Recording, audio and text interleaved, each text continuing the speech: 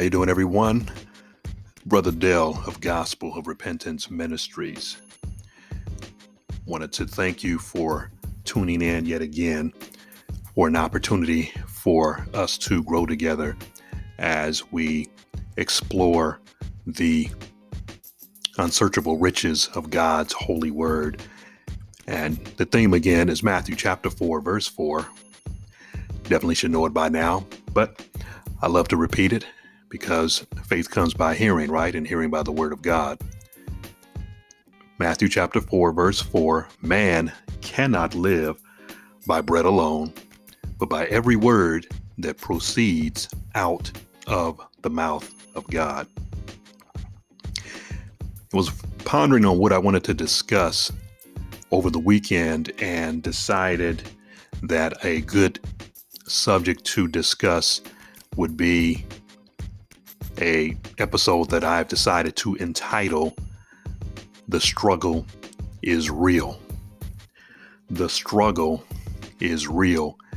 And the reason why I came up with that title is because we as believers, as children of God, as Christians, are going through an internal battle. We are actually at war with ourselves.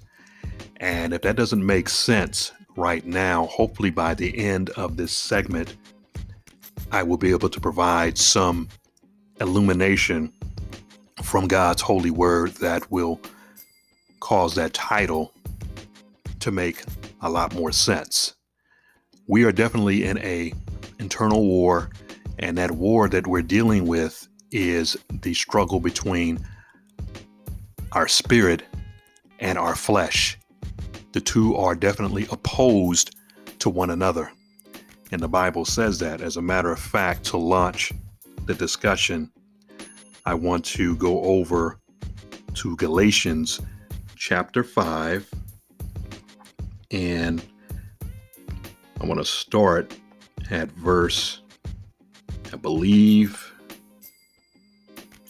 it's 16. Yes, Galatians chapter 5, verse 16 reads like this. It says, "But I say," this is the Apostle Paul speaking, by the way, to the churches at Galatia, said, "But I say, walk by the Spirit, and you will not gratify the desires of the flesh. For the desires of the flesh are against the Spirit, and the desires of the Spirit are against the flesh. For these are opposed to each other to keep you from doing the things you want to do. But if you are led by the Spirit, you are not under the law." All right. So that's the first scripture that I wanted to mention. And Jesus, in speaking to his disciples in the Gospel of John, chapter 16, he says this. He says, "In this world, you will have tribulation or trouble." He says, "But be of good cheer. I have overcome the world." And that should hopefully provide tremendous comfort to us because we're struggling in a mighty way. That is, if you are trying to resist temptation to sin. Now, if you're not struggling at all, then that is an even worse problem, because that means you're giving into your temptations, which leads to sin. And of course, sin ultimately breeds death. So we should all be in the struggle, and we should be winning this war. As a matter of fact, we have to win the war because Jesus said that he overcame the world. And if we are in him, then we also are overcomers. Amen. So let me read another passage of scripture that hopefully would also talk about our struggle being real. And the one I want to go to next, well, I'm going to read some passages in Romans, and this really should hit home because the Apostle Paul, who was a gladiator in the early church and mightily used of God, so much so that he wrote 13 books of the New Testament. There are 27 books that are considered New Testament books, and he wrote nearly half of them. So he was used extraordinarily mighty by God. But Paul talks about his struggle with the things that he should do versus the things that he shouldn't do. And this is what he says, and I'll start with verse 15. It says, "For I do not understand my own actions. For I do not understand my own actions." I'm sorry, I read that twice. "For I do not do what I want, but I do the very thing," listen to this, "that I hate. Now, if I do what I do not want, I agree with the law that it is good. So now it is no longer I who do it, but sin that dwells within me." Verse 18. "For I know that nothing good dwells in me, that is, in my flesh, in his body. For I have the desire to do what is right, but not the ability to carry it out. For I do not do the good I want, but the evil I do not want is what I keep on doing. Now, if I do what I do not want, it is no longer I who do it, but sin that dwells within me. So I find it to be a law that when I want to do right, evil lies close at hand. For I delight in the law of God in my inner being. But I see in my members another law, waging war against the law of my mind and making me captive to the law of sin that dwells in my members." Now Paul begins to decry his situation. "Wretched man that I am, who will deliver me from this body of death? Thanks be to God through Jesus Christ our Lord. So then I myself serve the law of God with my mind, but with the flesh I serve the law of sin." So this is the struggle that every bona fide true believer is experiencing. And so if Paul, who was a pillar in the first century church, is talking about his struggle with this tug of war that he's dealing with between his spirit and his flesh, how much more are we struggling with it? So this is encouraging to me. And the reason why it is because with a, apostolic giant like Paul, if he's going through this stuff, then I have to believe that I'm not alone. Matter of fact, I know that I'm not alone. And that if he's struggling with his flesh, then I know that the struggle with my flesh is not something that is uncommon. You follow what I'm saying?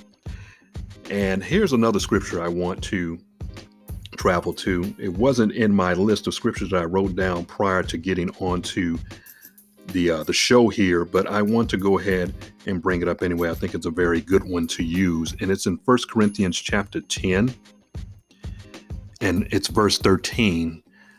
So those of you who are listening probably are familiar with this one. It says, "No temptation has overtaken you that is not common to man."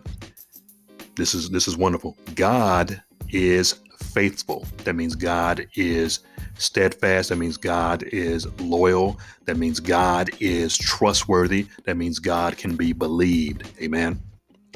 "And he will not let you be tempted beyond your ability."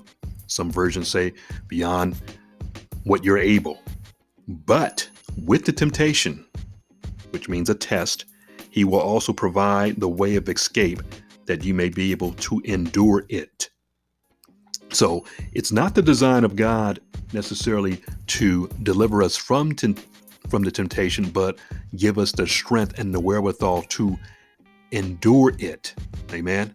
So we can't necessarily learn what it is that we need to learn through the trial. If every time we get a trial, we cry to God and he just says, "Okay, I'm going to take you out of it." No, sometimes God has designed it so that we go through the fire, we go through the trial, we go through the testing, we go through the pain because he needs to grow us up. There are some areas in our lives that probably need strengthening, that we're weak in, and that we need to be strengthened, and we need to be humbled or humiliated so that we will depend upon him more and not be so self-sufficient, but be sufficient in Christ Jesus.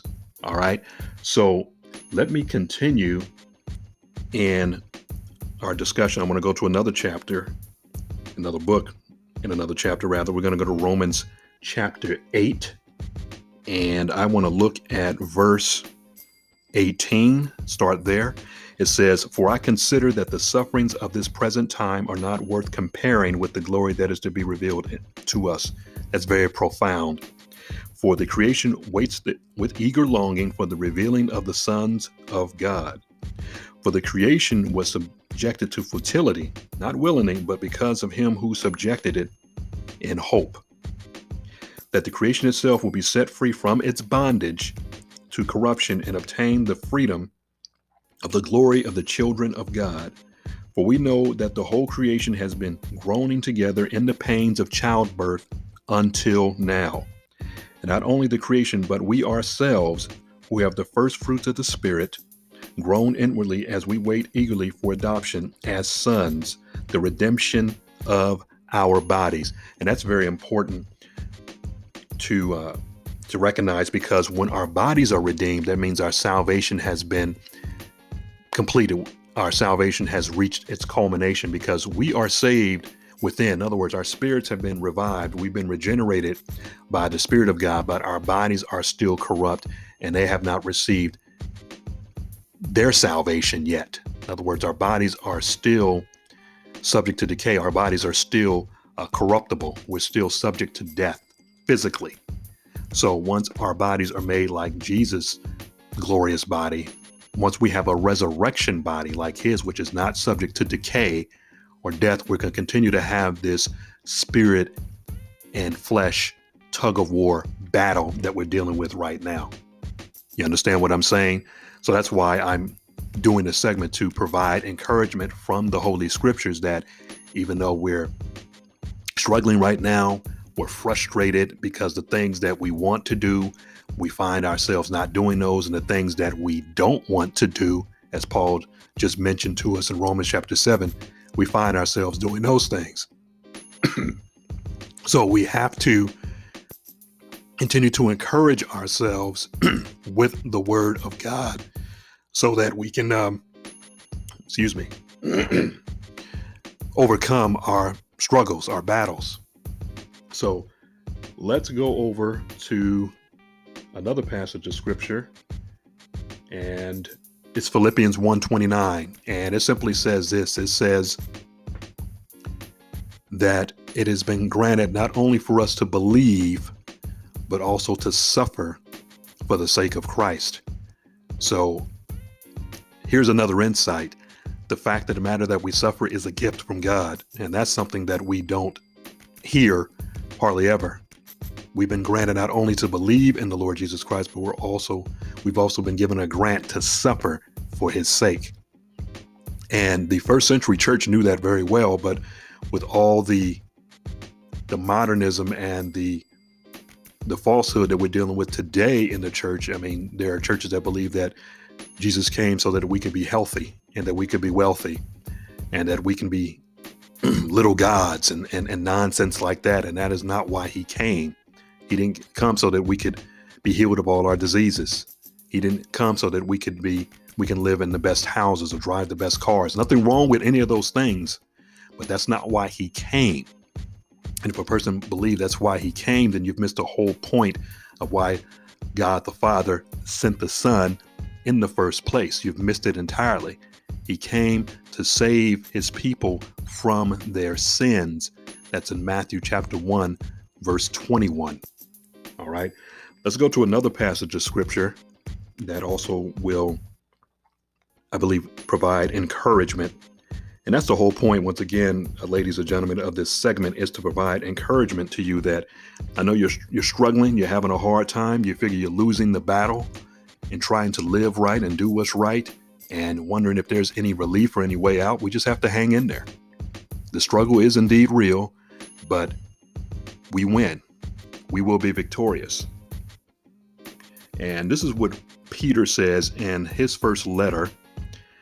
In 1 Peter chapter 1, verse 3 says, "Blessed be the God and Father of our Lord Jesus Christ. According to his great mercy, he has caused us to be born again to a living hope through the resurrection of Jesus Christ from the dead, to an inheritance that is imperishable, undefiled, and unfading, kept in heaven for you, who by God's power are being guarded through faith for salvation, ready to be revealed in the last time. Verse 6, in this you rejoice,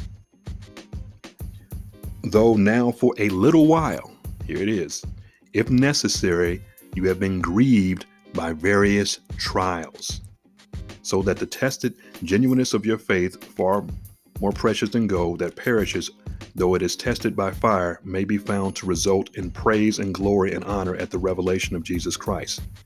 This is very beautiful. I love this. Though you have not seen him, you love him. Though you do not see him now, you believe in him and rejoice with joy that is inexpressible and filled with glory, obtaining the outcome of your faith, the salvation of your souls. All right. 1 Peter chapter 1, verses 3 to 9. So Peter also talks about the struggles of the Christian life, just like Paul did. So you see that they're on the same page. So, and Jesus talked about it as well. As a matter of fact, Jesus suffered more than any human being has ever suffered, because we cannot know in full the magnitude of the suffering that he had to undergo, because he took on the sins of the entire planet. We have no way to totally comprehend that ultimate, perfect, pure expression of love for us as a sinful mankind, right? So we've been given a edict, as it were, to struggle if we're going to be in the Christian faith. I mean, Paul also mentioned in the book of Timothy, he says, those who live godly in Christ shall suffer persecution. In other words, it's not a question of if, but it's a question of when. So it is a guarantee, and it's considered probably by many a negative promise, but it is a promise nonetheless.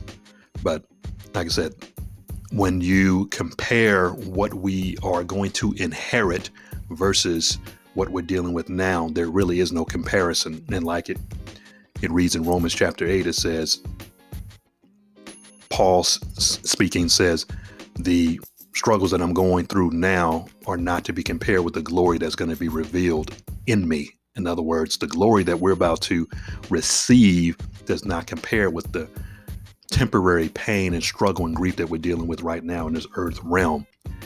This place is an evil place. It is evil to the core. So there is no way that we can be free from trouble, from pain, from sorrow, from disappointment, from grief, from death.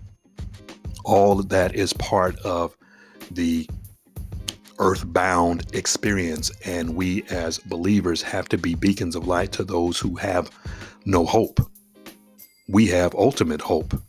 And just to give you a definition of hope in a biblical sense, hope biblically means an earnest expectation. In other words, it means that which we hope for is guaranteed to happen. See, when you look at regular, worldly, common hope, it's more like a wish. In other words, your hope is not fixed. It's not anchored. It's not guaranteed. In other words, it may happen.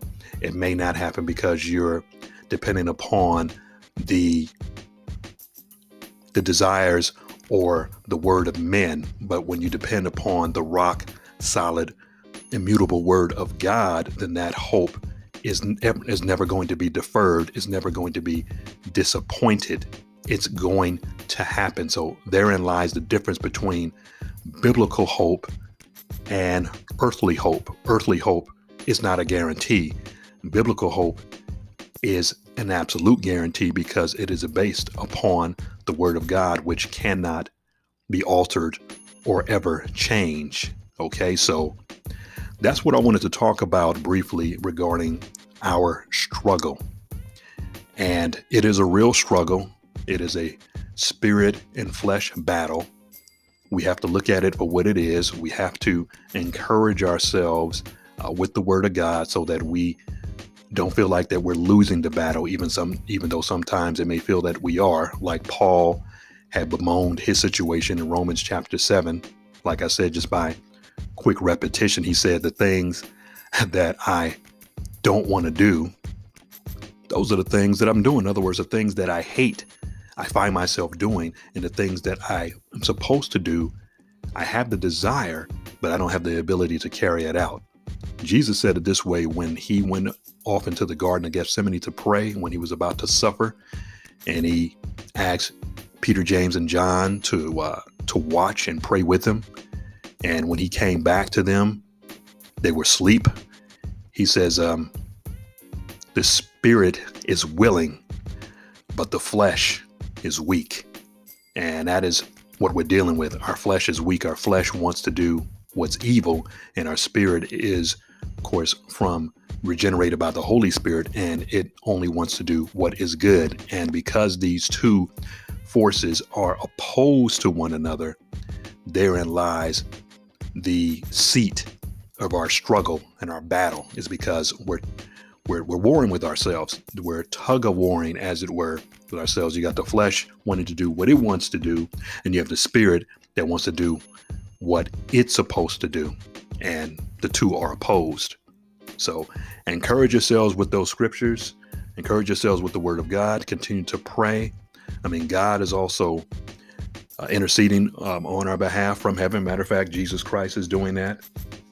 As a matter of fact, it says that in Hebrews chapter 7, that he's interceding on behalf of us.